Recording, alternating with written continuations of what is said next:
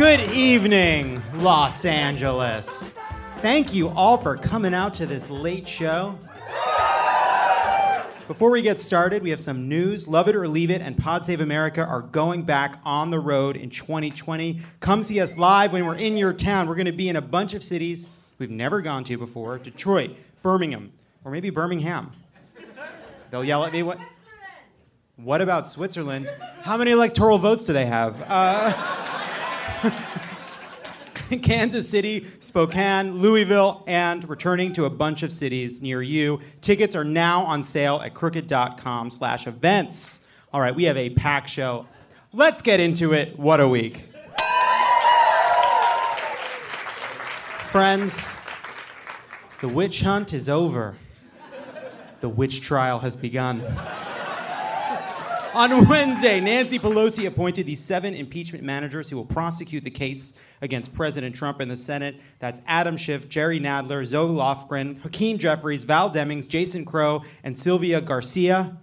And after that, all hell broke loose. First, the House released a treasure trove of documents they had received from Lev Parnas, a Mr. Potato Head who wished on a monkey paw to be a background actor in The Irishman. And then after that finished shooting, realized he wasn't allowed to go back to the toy chest, so he got work for Rudy Giuliani. Long way to go. Thank you for coming with me. Lev Parnas, lest we forget, was arrested on October 9th at Dulles Airport with a one-way ticket out of the country after being charged with felonies for funneling illegal donations to Republican candidates and campaigns. And then, this week, Lev Parnas sat down with Rachel Maddow to talk about his involvement in the criminal conspiracy at the heart of Trump's impeachment, and he implicated Rudy Giuliani, Secretary of State Mike Pompeo, former Secretary of Energy Rick Perry, Vice President Mike Pence, and the second worst person to ever attend a Jeffrey Epstein dinner party, Donald Trump. Lev Parnas is clearly bad news, so I take no pleasure in welcoming him to the resistance. It's worth noting all this happened as the nonpartisan government watchdog, the GAO, found that the Trump administration committed a crime when it withheld the aid to Ukraine as part of the scheme Parnas helped implement. It's a very big deal. The evidence now released by Parnas shows firsthand knowledge of these crimes by Trump because Parnas was the hand committing the crimes. There was even a little crime to-do list that Parnas jotted down on Ritz-Carlton Vienna stationery, which is so on the nose. It's another reminder that we live in a simulation and the artificial intelligence constructing our reality is depressed about our failure to solve climate change, which is the point of the game. One of the notes said, and I quote, "Get Zelensky to announce that Biden case will be investigated," which confirms what we all know. Trump was focused on abusing his office to smear Joe Biden, who is a sweet old man in no condition to deal with this. Mean. On top of that, there were WhatsApp messages from Robert Hyde, who the New York Times described as, and this is not a joke, an erratic ex-landscaper. I've said this before, but Trump is trying to commit crimes on a grand international scale with just sea-level Fargo characters. Also, what do you do to become an ex-landscaper? Parnas and Hyde, a.k.a. Kylo Ren and Stimpy, had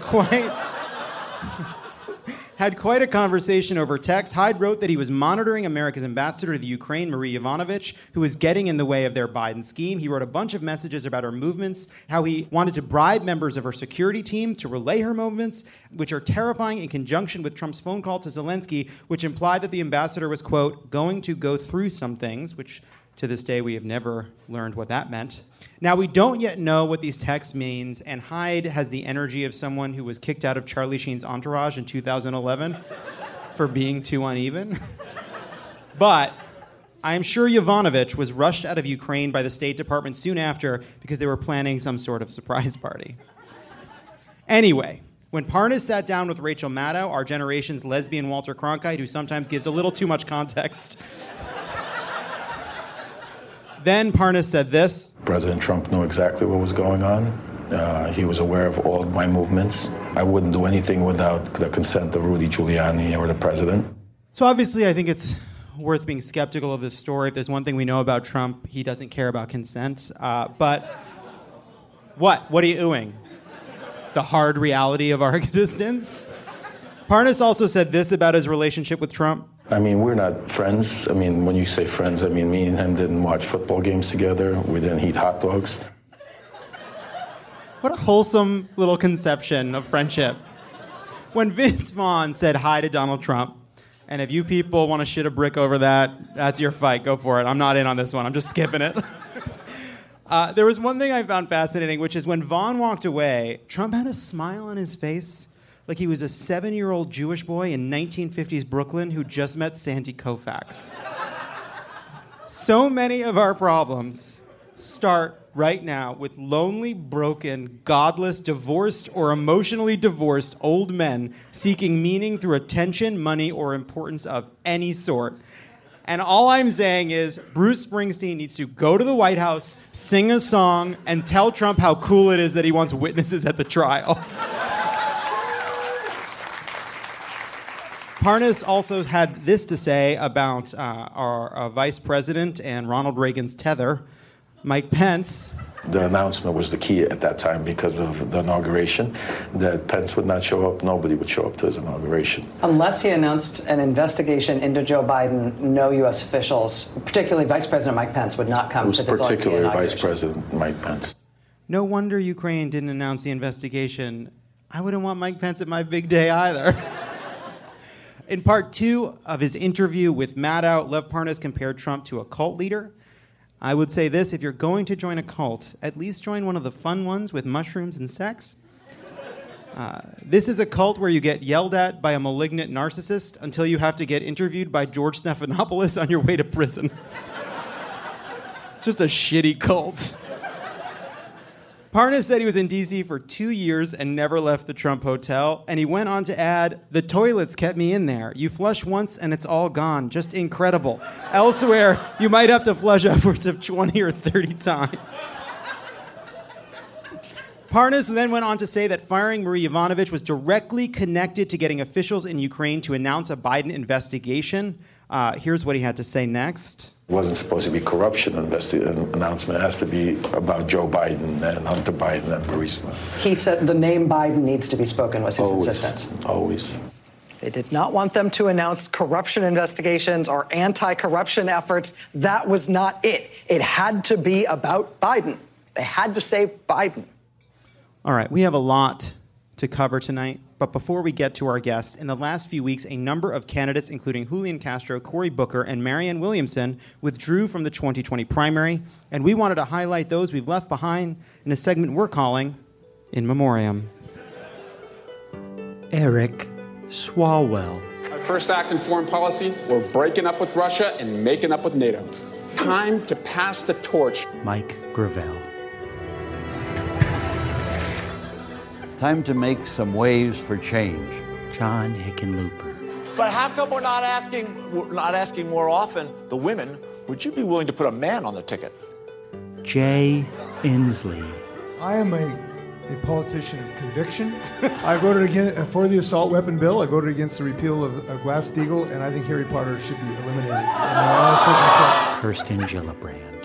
The first thing that I'm going to do when I'm president is I'm going to Clorox the Oval Office. Seth Moulton. I'm in this to win it. That's why I'm here. Bill de Blasio. How do you feel about ska? I love ska. Tim Ryan. I'm a Dave Matthews guy. Okay, yeah, of course you are. Beto O'Rourke. Vamos a tratar cada persona con el respeto y dignidad que merecen como humanos. Joe Sestak. Unfortunately, we cannot find any footage of Joe Sestak. Stephen Bullock. I'm the only one that actually won in a Trump state. The only one of the field of 37 that actually won a Trump state. I'm literally the only field in the state that won in a state where Donald Trump won. Kamala Harris. You know, he reminds me of that guy in The Wizard of Oz. You know, when you pull back the curtain, it's a really small dude. Julian Castro. 20 seconds after I start speaking to try and explain to him what I'm about, the lights go off in the whole building. I hope this is not a metaphor for the rest of my campaign, that it's never going to get started. The lights go out. Marianne Williamson. Her goal is to make New Zealand the place where it's the best place in the world for a child to grow up. And I will tell her girlfriend you were so on. Cory Booker. Why did Tigger and Eeyore have their heads in the toilet? They were looking for poo. I love that one. Now we're all kind of sad. When we come back, Governor Deval Patrick is here. Hey, don't go anywhere. There's more of Love It or Leave It coming up. And we're back. He is the former governor of Massachusetts and a candidate for president of the United States. Please welcome Deval Patrick. Governor, thank you for being here. Good evening, everybody. I'm a little concerned about being brought up right after the memorial tape. Yeah, a little bit of, these are the stakes. These are the You know, one day you're a guest, you know, and the next day you could be up there. I want to be up there with, you know, Stars and Stripes, the national anthem playing, and all of you cheering for your next president. That's the idea. All right, so let's talk about it. All right. So, due to some personal reasons, you entered the race late. Later. Sure. Yeah, let's not make a normative judgment. Let's just later than some others. Later than some 40 or 50 others. By the time you announced, the field was chock-a-block with politicians, tech entrepreneurs, billionaires, 2 New York mayors. What made you decide that it was still important to get in the race? Well, as you know, we were ready to go after the midterms in 2018. We had a date. We had a rollout plan. And my wife, Diane, was diagnosed 2 weeks before the launch with uterine cancer. And that's the sort of thing that brings your feet back to ground. We decided the best thing was to pay attention to that and to her. I still think that was the right decision. We celebrated 35 years of marriage last May, and she is cancer-free. Yeah. And meanwhile, the field continued to evolve. A lot of the candidates are friends of mine and yours. But frankly, you know, we have a moment where obviously job one is to rid the country of this presidency. But I think that's, yes, absolutely critical, because our democracy's in trouble. But I think the question right now is beyond the character of the candidates. This time it's the character of the country. Because if we don't deliver after we rid the country of this presidency, I think our democracy is still in jeopardy. And because, once I was with President Obama talking about the things I liked and didn't like about campaigning. And I told him I like everything about campaigning except 2 things. Asking people for money and the bragging. And he said, get over it. So in that spirit, I will say no one else in this race has the range of life and leadership experience that I do, building bridges to make change that lasts. And I think change that lasts is what we need right now. Are you just watching these debates and being like, these fucking morons, I could fucking crush every one of them. Amy Klobuchar's the one taking on Pete. I want to take on Pete. Mayor of South Bend, Indiana. Why does he bother you so? He doesn't. I'm doing this is your voice. I like Mayor Pete. He's been on this show. I think he's great. I'm channeling you in my mind. Is that not right? But so no, you weren't on the debate stage on Tuesday, but they were each. Didn't you have to be white to be on the debate stage? I'm sorry. It wasn't. I'm sorry. Now that was uncalled for. I don't think it was a requirement, but it was an outcome. It was an outcome. So they were each asked, why are you the best candidate to defeat Trump? And I do think, everybody cares about what happens the day after Trump is gone. But one reason, I would argue this race hasn't settled out and left an opening for someone to enter the race now is there is a bunch of people jockeying to make the best electability argument, and none of them have hold. So what is your electability case? Look, I'm the opposite of Donald Trump. He grew up rich, I grew up poor. Everything he has touched, he's broken. Everything I've touched, I've tried to make better, and I think I have a lot to show for it. He's been in the private sector, I've been in the private sector, but I have actually built things that last. As governor, we came out of recession number one in America in student achievement. 99% of our residents have health insurance, 99%. We're number one in veteran services, energy efficiency, in entrepreneurial activity, a 25-year employment high, and the highest bond rating in history. So we do things that are ambitious in nature, but we are humbled enough to bring people in so you can get change that lasts. He does stuff that is all about the performance art, lives to divide, as far as I can tell, and very little of worth lasts, except if we have another 4 years, a democracy in tatters. So I think, well, I guess the only way to say it is I'm about as opposite as you could get. And the other thing is, I'm very, very slow to burn. You can set him off like that. But, you got to deal, in the world of politics with folks who agree with you and those who don't. And keep your head and listen and be respectful and still drive your agenda. And I can do that and he can't. So, America can decide. But I think we've got a pretty good choice. So, Governor of Massachusetts, I believe the second black governor ever elected in the country, is that right? That's right. You led the Civil Rights Division at the Department of Justice. Correct. You also spent time in the private sector. And I want to read this headline. It's a mean headline, but I do think people are going to want to know your response to this line of attack. This was the headline in the Daily Beast. Big oil, subprime lenders, Deval Patrick's resume is a one-stop shop of industries Democrats loathe. Mayor Pete's faced questions about his time at McKinsey. What do you say to Democrats who are in a fighting mood? They're responding to Bernie's message. They're responding to Elizabeth Warren's message about taking on corporations, about structural change, and who want to know that your time in the financial sector doesn't mean you'll be too conciliatory when the time comes for the fights Democrats are hungering for. I think it's a fair question because, frankly, I'm a capitalist, but capitalism has a whole lot to answer for. A lot to answer for. We've been practicing this very short-term, get the next quarter results for about 40 years now.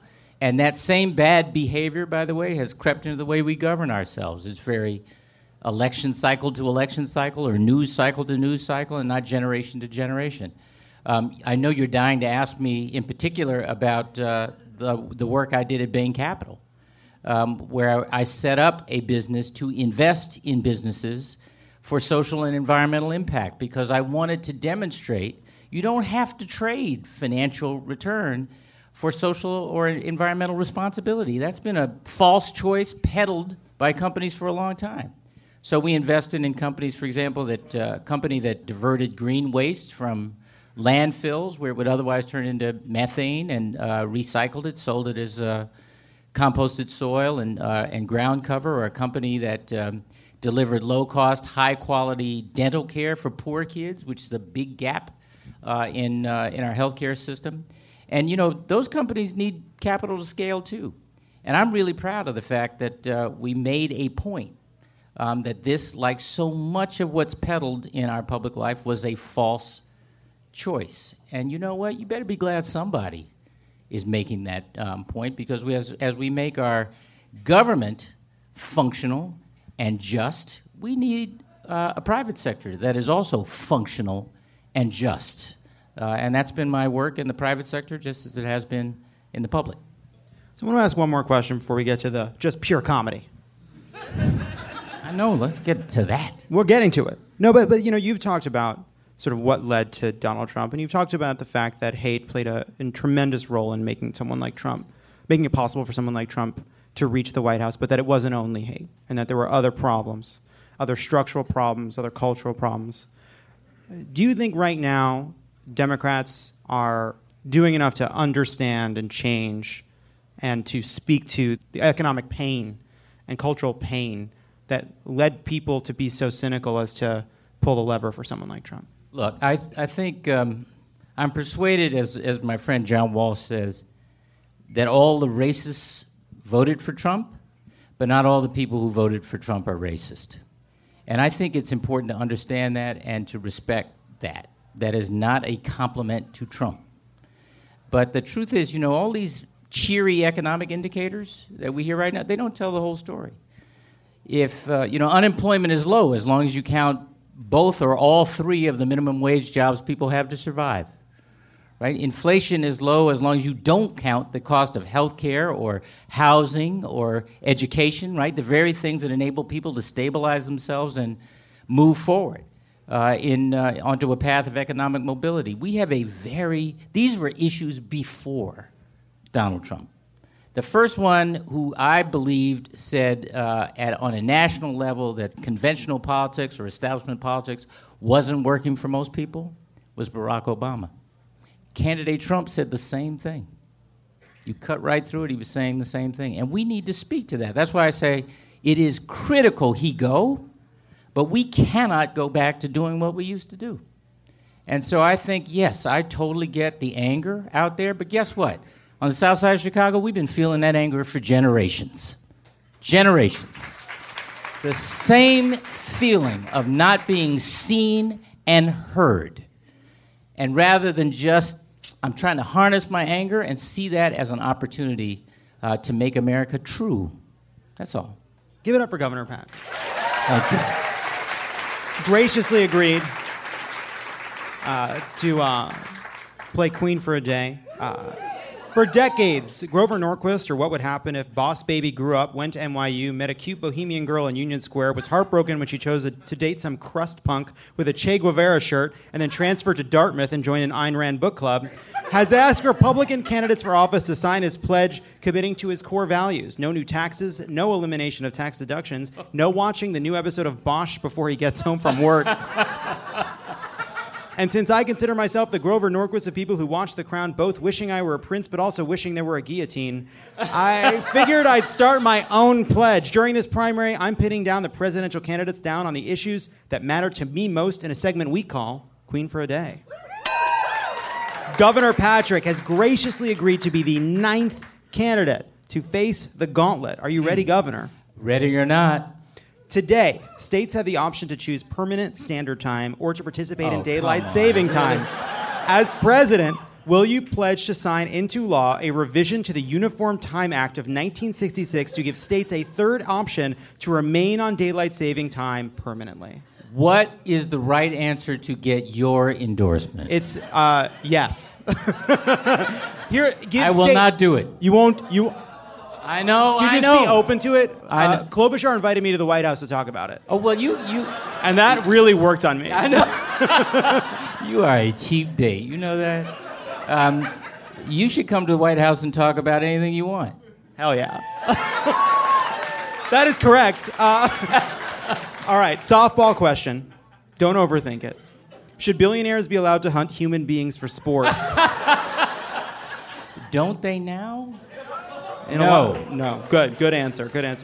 Will you enshrine in the Constitution the right of the person in the middle seat on a plane to take possession of both armrests because they deserve it? It's just, what are we doing here? Both armrests, middle seat, come on. Look, since I spend a great deal of my time in that position right now, yes. As president, will you require car companies to create additional signals instead of just left turn and right turn? Specifically, we could use thank you, sorry, and I'm not mad at you. I'm mad at my life because I hate my job. There's nothing for me at home, and yet all I want is to get between them faster. Well, that seems right to me. All right. Don't forget the one that Seinfeld said is well known in southern Florida, the permanent left turn. Oh, yeah. Or the eventual left turn. Like boy bands, politicians running for president have to carve out their niche. Yang's got the robot war. Steyer's got looking directly into the camera. Klobuchar has cute jokes and the fact that she's terrifying. What is your it factor? My it factor? Isn't that for other people to say? Not right now, apparently. Yeah. It probably should be. It's a deeply uncomfortable question. It is. It could be modesty. Can I answer it with a sentence? Sure. There's literally no rules. People ask you who you want to play you in the movie, and I used to say Denzel Washington. I have updated it. It's Trevor Noah. Okay. Should it be considered a misdemeanor for someone to claim they've deleted their Facebook when they still use Instagram?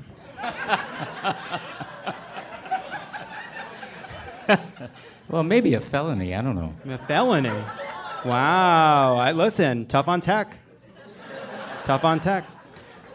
All right. You're testifying under oath. A senator asks you this. You're under oath. Are Boston sports fans cool? How many of you here are from Boston? How many of you here are from New York?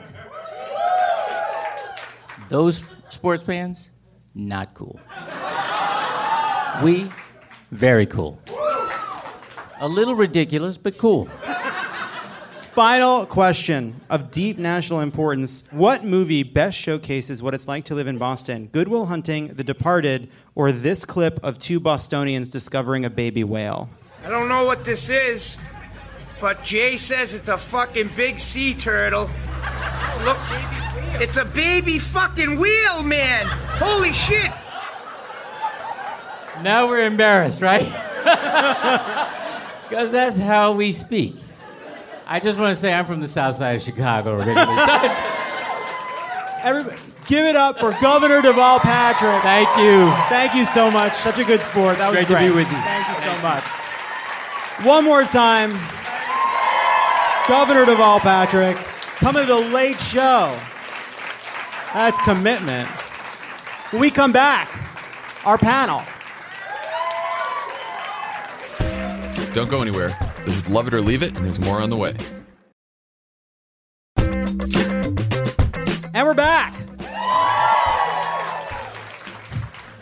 She's a journalist, a co-host of the podcast Recode Decode, and a contributing writer to the New York Times. Please welcome back Kara Swisher. Kara. Hello, my gay. Right back at you. Right back at you. How you doing? Look at us. Still getting married to that Ronan character? As of a few hours ago, yes. I'm getting married too. I think we should cause a media storm and run away together. Wow. I know. That would be exciting. I know. We'll do a Michael Barbaro. That's what I call it. Oh, he says nothing. The gays stick together. I win. All right. Sorry. Get us in trouble. All right. Pick fights with people that ink by the barrel, etc. Oh, I pick fights with everyone, my friend. Anyway. All right. Just this week, Yes. you wrote an op-ed about a leaked memo inside of Facebook. The memo, written by Andrew Bosworth, a.k.a. Boz, covered the company's rationale for handling or not handling political advertising in 2020. They talked about continuing their hands-off approach. They're not handling. They're not handling it. Yeah. One thing you raised that I thought was such a smart point is it's also about the way Facebook talks about its failure to intervene. Mm-hmm. And it's one thing they've done repeatedly is they have blurred the lines between just speech on the platform and paid advertisement. Absolutely. And despite how many times people point out to them, hold on a second, you're taking money for this. This isn't just about posts. Sure. This is about your revenue. They keep making the same argument. Right. Is this ideological? Is it just a pure lack of respect for people? Or are they just looking in our eyes and just bullshitting us despite the fact that everybody knows what's going on? Well, I try to figure out why they're doing it, because it really is, what they want to do is wrap themselves in free speech, the idea of free speech, because they don't want to have a cogent discussion with you about what they're doing, which is they're not making a lot of money from paid advertising, but it's part and parcel to their entire economic system of Facebook. And so by calling it paid speech, where you point out they're actually getting paid and it's not the same thing, and that, say, on Twitter, Donald Trump can keep tweeting today about his perfect whatever, his phone calls and things like that. But the paid speech can't happen, and that's very different. At some point, you have to say either the most cynical people on earth or perhaps they're not smart. I'm not sure what's going on. There's an expression, intelligence has its limitations, but stupidity is infinite. But I kind of wonder, they actually believe it. There's all these narratives within this company, which is one of the more cult-like companies in Silicon Valley. They believe they're victims. They believe the Russians really had no impact on anything. It's kind of gospel within the company. And then the idea that they are the protectors of free speech has taken hold within that company, so that they don't want to do anything about it, when in fact it's an abrogation of platform responsibility. And it does seem to flow from Zuckerberg. I remember when you interviewed him, he made that comment that he later had to walk back about why he'd be okay with, I believe, Holocaust deniers. No, he said Holocaust deniers don't mean to lie. Oh, that's right. Yeah. I'm freaking out. But you know, in his public statements, he said that basically he wants people to be able to see what politicians say, even when they're lying. But it seems like it presumes some shared basis of facts from which people can adjudicate because it's these combined fights. with micro-targeting. See, that's the part that they leave out. Micro-targeting allows the Trump campaign to put 1 million different messages in 1 million different ears, many of which are lies, and nobody gets to see or scrutinize them. When you see an ad on a, an ad on a television, Carly Fiorina did that crazy sheep thing. Everyone saw it and was able to laugh at it and to scrutinize her. You can't scrutinize these ads, and that's the whole point, is they're combining lying with micro-targeting, and therefore you'll never see what's happening and what they're doing, and so therefore they can egregiously lie. And I think what people get confused about is that everybody gets to say what they want, but that's not what's happening. There's no commonality about it, and so you don't see that. You don't see what you need to see to determine. It's also incredibly noisy. There's so many messages. Online is not like television. Online is not like newspapers. It's so vast and so impossible and so noisy, you can't figure out who's lying and who's not. Like, don't these people have parents? Like, do they not know They do. what it's like to see a baby boomer try to navigate Facebook? They have parents. I've met all their parents. They believe that the older people being duped by this stuff can litigate their privacy settings and understand what ads are true and what ads are false. They actually think that that's possible? They do. They like to bring themselves in with television and newspapers, and they're nothing like television and newspapers. People at television and newspapers have to do their jobs around these things, including stories that are false and not false. Now, look, they get it wrong a lot. That's not the case that they don't get it wrong. But actually, at the basis of it is that you care about the accuracy.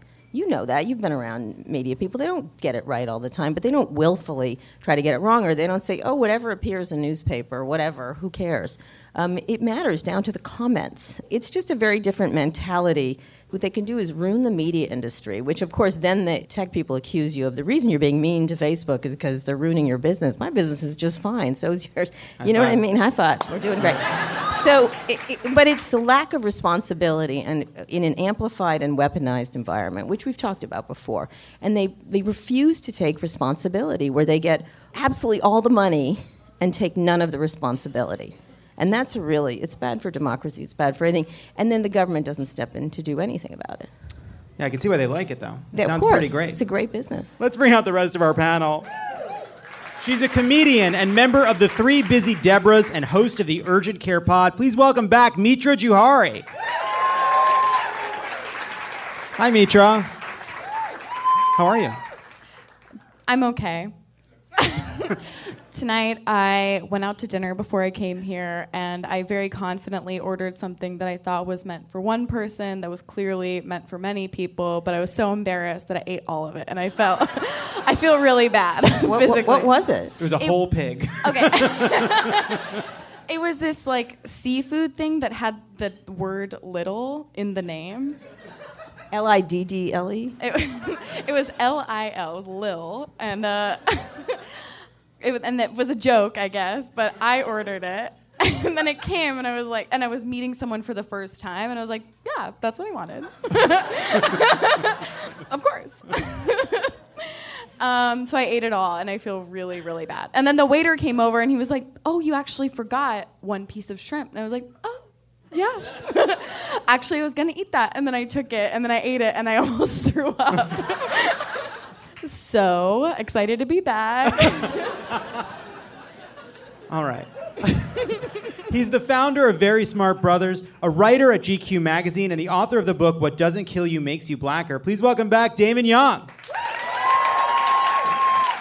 Welcome back. Thanks for having me. Good to see you. You're back. Back. Not back here. No, you were in Pittsburgh before, yeah. We were in Pittsburgh, and I remember my evening in Pittsburgh based on the sandwich we ate after the show, which it's called Primanti's, right? Primanti's. Yes, Primanti's. And they put French fries inside the sandwich because sometimes in Pittsburgh you got to get moving. You got things to do. You do not have time to order fries. You don't have time for multiple orders. You just pile it all in the same thing. You eat it all in the same bite. We're a very efficient city, and that comes from our Still background, just efficiency, and just that's ingrained in our culture. And I love that about Pittsburgh. I love it too. Have you ever had a sandwich with French fries inside, Kara Swisher? I'm intermittent fasting. So couldn't you have it in your I've not had a 6-hour window? No, I've not had a sandwich with French fries. Why would I do that? All right, Princess Anne, never mind. For everyone listening at home, I am watching The Crown. There's gonna be a lot of Crown references. Something to just keep an eye on. There'll be a lot of Prince Anne references, a lot of Prince Philip references. Are you excited for the Meghan and Harry part when they get to it? I love a show that says we're starting in the 30s and we're going to end in the present. I love that as an idea. I love how bold it is. Relentless. It's relentless. I was like, I can't believe I have to say goodbye to Claire Foy, but I can't believe I get to say hi to Olivia Colman. Speaking of entertainment, earlier this...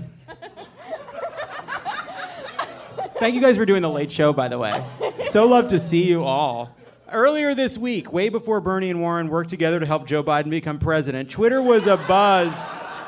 Twitter was abuzz in anger about a different, equally important battle. I'm speaking, of course, about the Oscar nominations. Back in 2015, after Oscars So White went viral, the Academy invited 800 new members, of which 39% were female and 30% were non-white, which doesn't sound great, but was a huge improvement. This year, not a single person of color was nominated for supporting actor or actress, and among the supporting actors, every single nominee was over the age of 56.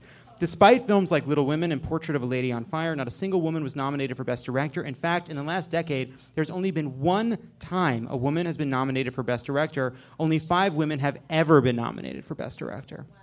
Since 1927, only 200 black artists have ever been nominated out of 10,000 possible slots. So we thought we'd have our own award show, one that reflects the opinions of a great and diverse society, and by that I mean our specific beliefs. At Love It or Leave It. So it's time to welcome you all to the pundits. Here's how the pundits are really awarded. I will read the nominees for different categories, and our panelists have to figure out who should win that category. Okay. All right. You guys ready? Yeah, we're ready. We got it. It's entirely subjective, and yet there is a right answer. And the nominees for Best Movie to use as a litmus test for whether or not people have good taste. Little Women by Greta Gerwig, Joker by Todd the Bod Phillips, The Irishman by an unknown director, and Cats by John Wayne Gacy.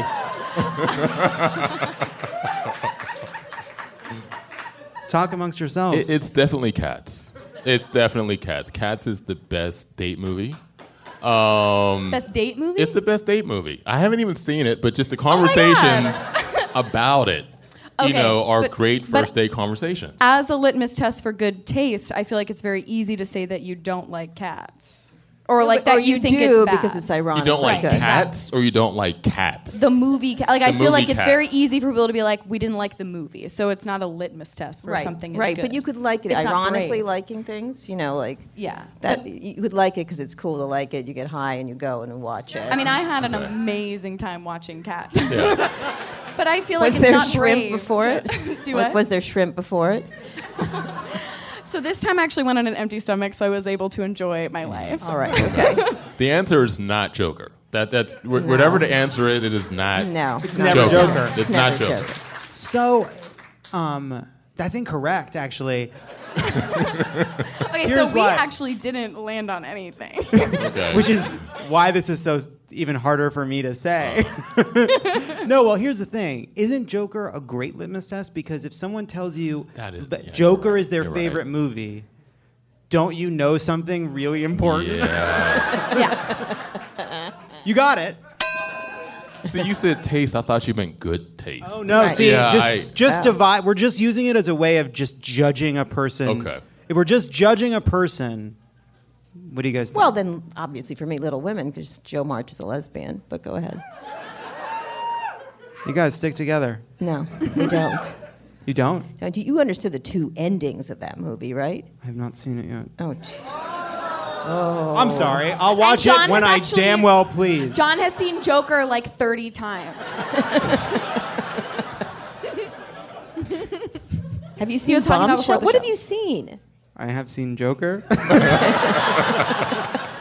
I have seen The Irishman, but that's only because you could watch it at home. All right. You watched it at Thanksgiving, didn't you? It took 6 hours after Turkey. I watched it in 2 sittings, The Irishman, and as it was meant to be as consumed. it was meant to be experienced on my phone. The way Scorsese intended it to be seen. And the nominees for movies I didn't know came out until I saw it nominated for stuff. Ford versus Ferrari, a movie about cars going vroom, vroom, vroom. Richard Jewell, which is like When They See Us, but about white people because Clint Eastwood directed it.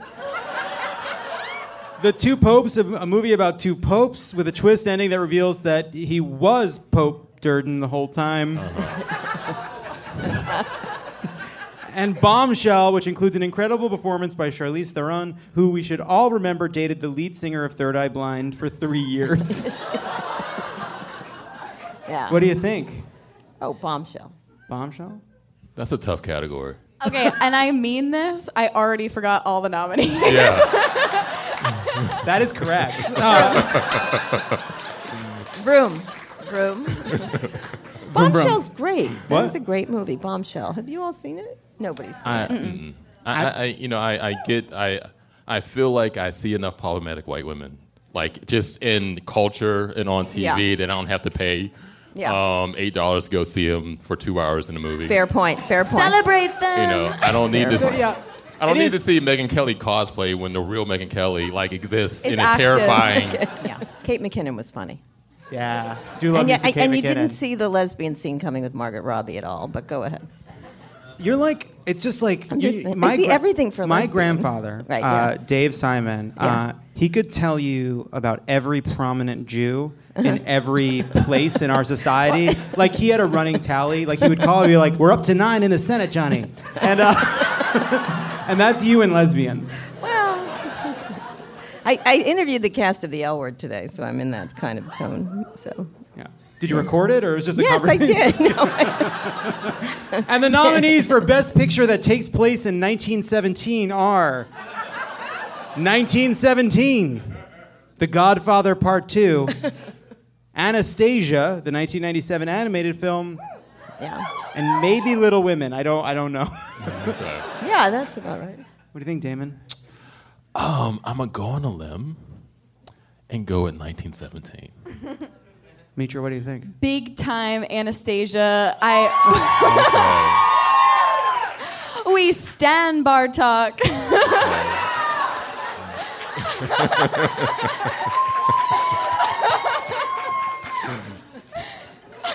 And you, Kara, what do you stand?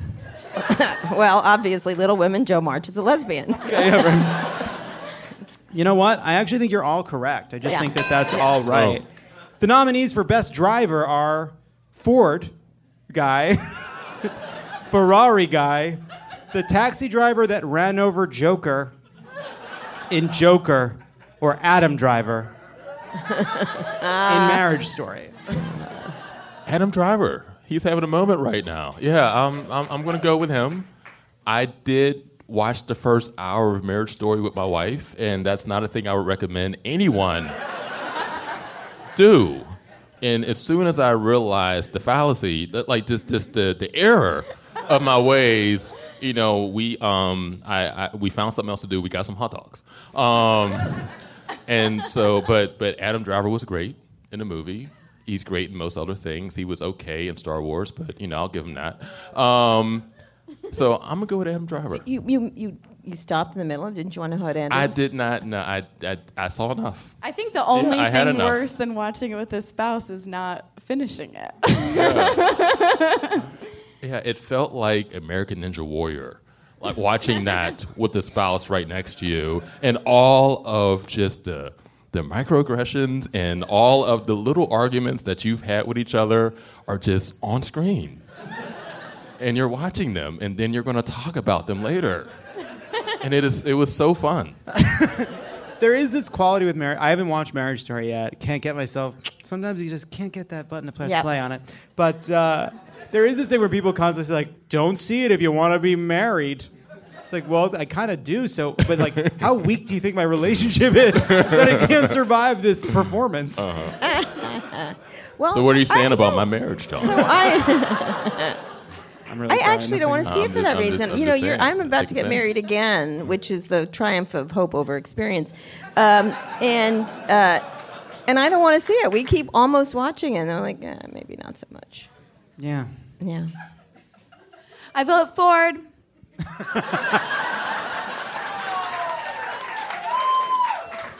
And finally, our most prestigious award, the nominees for the Florida Project Award for the movie that should have been nominated at the very least for Best Picture. The nominees are The Florida Project, The Florida Project, The Florida Project, or Detective Pikachu. You don't want us to respond, right? I guess it really is just a joke. Yeah, okay. About how I do want to say something that I feel about Florida Project, which also relates to this question because I loved Uncut Gems, and both movies had an actor that Willem Dafoe and Eric Bogosian do it for me in a way that But also, what I'm realizing is that I just love seeing actors from Law and Order in movies. Eric Bogosian? Yes, his inky black hair in that movie ignited something. He gives a performance in the film Under Siege that to this day, goosebumps. Eric Bogosian in Uncut Gems, you feel like his hair dye is going to spill onto his face at any moment. That's the danger he brings to the role. My experience of that movie is being like, whoa, I am so horny. And then also so stressed out. And then it's like, wow, Bogosian and the fat Jew. Anyway, Florida Project. We come back. The Rant Wheel. Hey, don't go anywhere. There's more of Love It or Leave It coming up. And we're back. Now it's time for the Rant Wheel. You know how it works. We spin the wheel wherever it lands. We rant about the topic. This week on the wheel, we have Joker's 11 Oscar nominations, Warren versus Sanders, The Crown, Mindhunter, Bill Barr and Apple, space travel, arguing on Twitter, and the lawyers who sit silently next to their clients during interviews. Let's spin the wheel.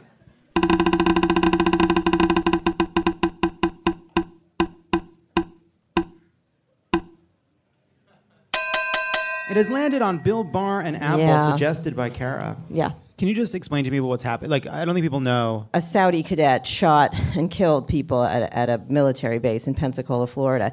Very similar to what happened in San Bernardino many years ago. And he had two iPhones with him, which he was communicating on, an iPhone 5 and an iPhone 7.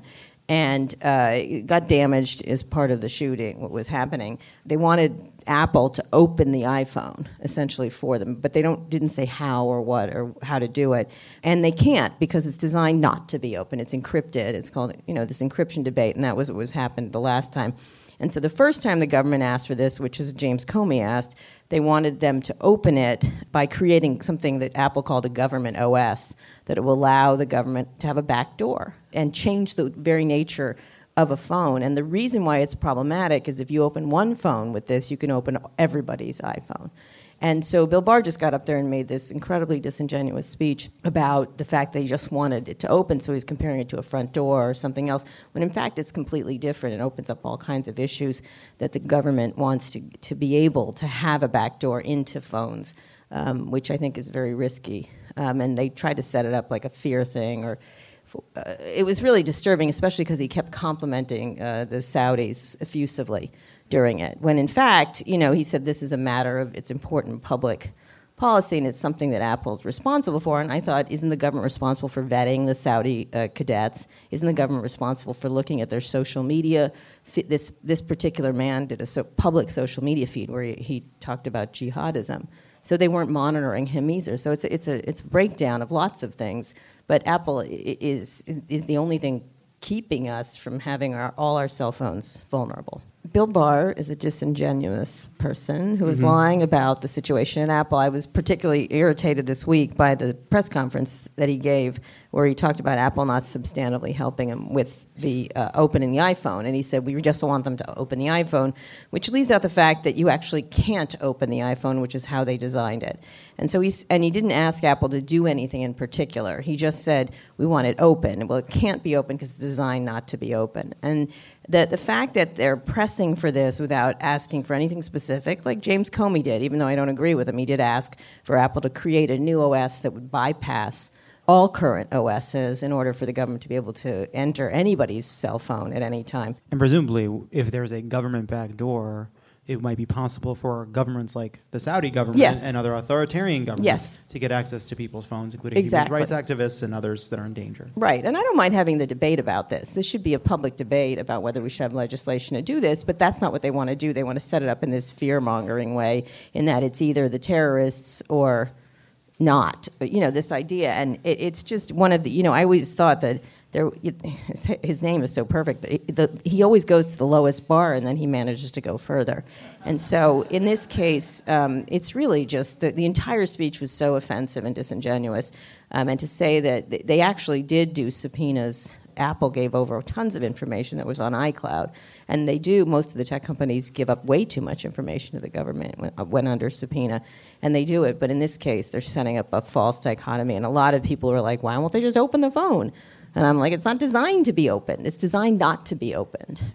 So all right. I'm really irritated by this particular man, but he does that every week.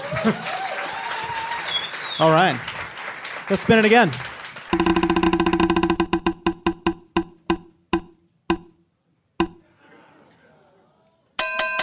It has landed on Joker's 11 nominations. Over to Joker superfan Damon. Yes. Yes, back to me. I'm going to start with Todd Phillips. During a press tour for Joker, he repeatedly talked about how difficult it was for comedians to make jokes and for rich white men like him to create work.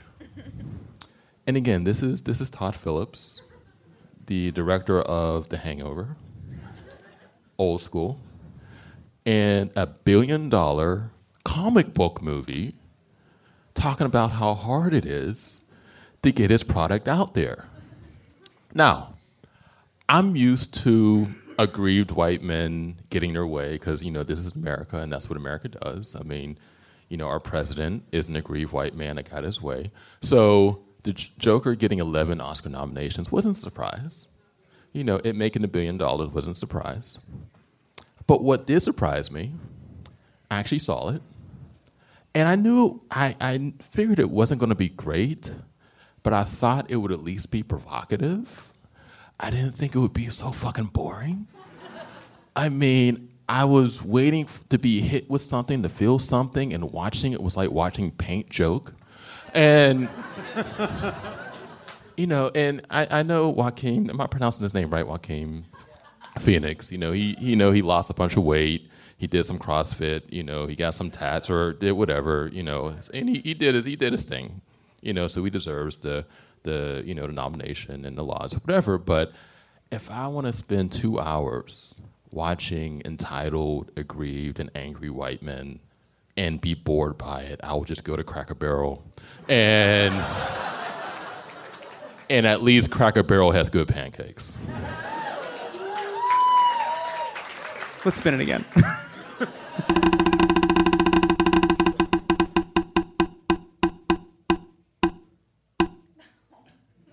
It has landed on space travel. Cosmonaut Mitra Jouhari. You ever make a game time decision?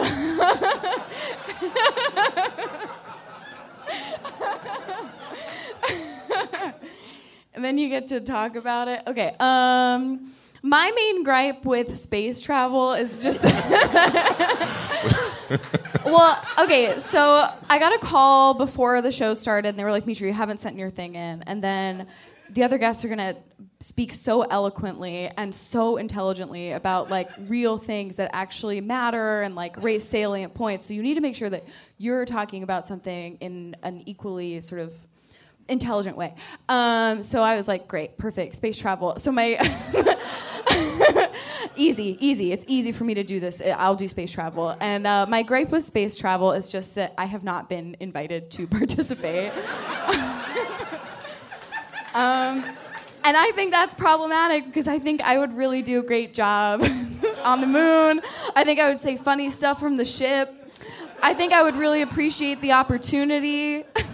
I can eat anything. I would have a great time on the flight there. And if I don't get to go, why do all the dorks get to go? Someone fun should get to go. I would like maybe hook up on the flight, which would be cool. And I would talk about it. So like America could get invested. I would maybe like sing a lot while I'm on the flight. And it is a flight. And I don't care where I go. As long as I'm in space. So I think this is something... Would there be an outfit? I think for me, string bikini. America... every time I'm on this podcast, so many people reply and they say, what does Mitra look like in a string bikini? We need to know.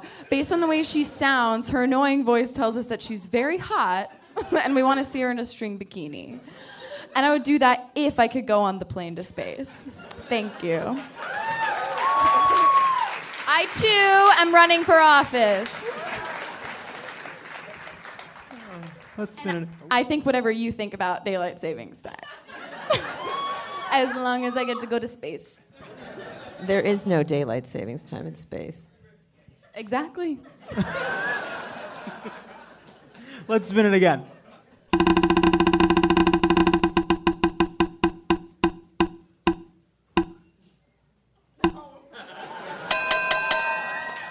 That was a surprise. It has landed on the crown. But don't worry, it also landed on Mindhunter because I'm going to connect him. What? How is it even possible? There's such different energies. I love The Crown. It is about a group of rich people committed to a moral obligation of doing nothing. There is an episode in which the royal family is filmed talking about how boring it is to watch them being filmed watching television for a television show in the world. In the most recent and very dramatic episode is the story of the Queen not leaving her house for a week and then realizing she should have left earlier in the week. There is a very dramatic scene in which a birthday cake is being walked into an ornate room, and then Queen Elizabeth walks into that room and says, "Winston is dead." This is Churchill, right? Yes, Okay, thanks. Churchill. Winston Churchill is dead, and it ruins that birthday party. Roll credits. And I'm going to keep watching it, all right? And I'm going to watch it when they transition from Olivia Colman to, I assume, Helen Mirren. I don't know who's next in the roster. I'm a little bit annoyed that as Prince Philip gets older, I like that Matt Smith, all right? And I like that Matthew Good. There were some hot royals in season 1 and 2. And now they're getting older. And that's fine. The point is, I go to Netflix with an open heart, all right? You show me The Crown, I may not get to it for a year or two, but I'm going to get to it, all right? Because books have nothing on TV. And so I watch the OA, a deeply strange show about an angel who uses the power of dance to stop mass shootings. Later, it was also about an octopus and, I believe, a plane crash that wasn't shot. Might have come up in future seasons. But it was canceled. And I watched Mindhunter, where Jonathan Groff plays a straight person. And he really gives it its all. And there are moments during Mindhunter where just for a brief moment, I believe I'm watching a heterosexual Mindhunter. But the OA, canceled. Mindhunter, Canceled. Yeah, you're finding out from me. It's horse shit.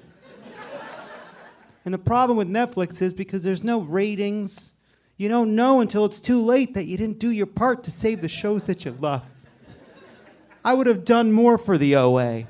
I would have done more for Mindhunter, a very, very dark and deeply strange show about heterosexual Mindhunter Jonathan Groff. And I say this as someone who greatly admires what the robots at Netflix are making. What the precogs in their bath over there in Netflix are producing. And so I only beseech the good people at Netflix in their panopticon from which they watch us all in our homes and the decisions we make. I'm not going to complain about the fact that everything autoplays and there's just no way to stop it. That if you so much as come within 15 feet of a television, a baking show begins to play. I'm not going to complain about it. That's your business.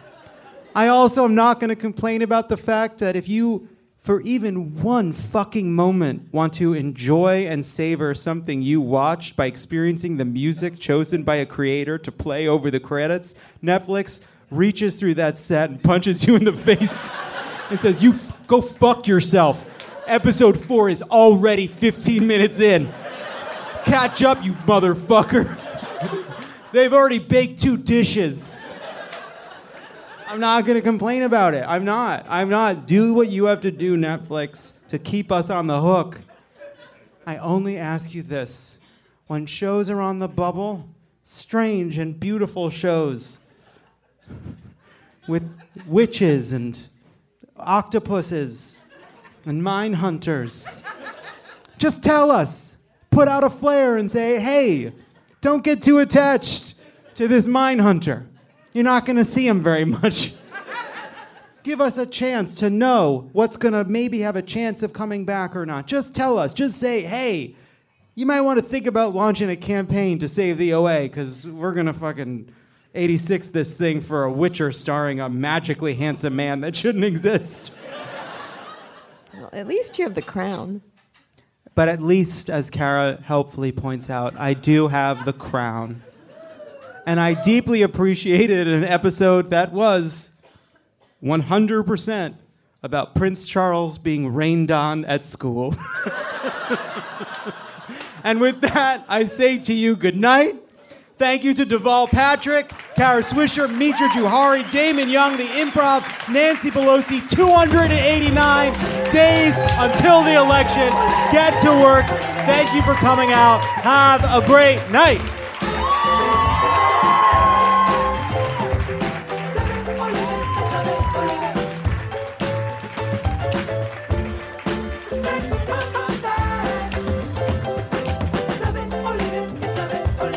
Love It or Leave It is a product of Crooked Media. It is written and produced by me, John Lovett, Elisa Gutierrez, Lee Eisenberg, our head writer and Michael Bloomberg speechwriter Travis Helwig, and writers Jocelyn Kaufman, Alicia Carroll, and Peter Miller. Bill Lance is our editor, and Frank Tadek is our sound engineer. Our theme song is written and performed by Sure Sure. Thanks to our designers, Jesse McLean and Jamie Skeel, for creating and running all of our visuals, which you can't see because this is a podcast, and to our digital producers, Nar Melkonian and Yael Fried, for filming and editing video each week so you can.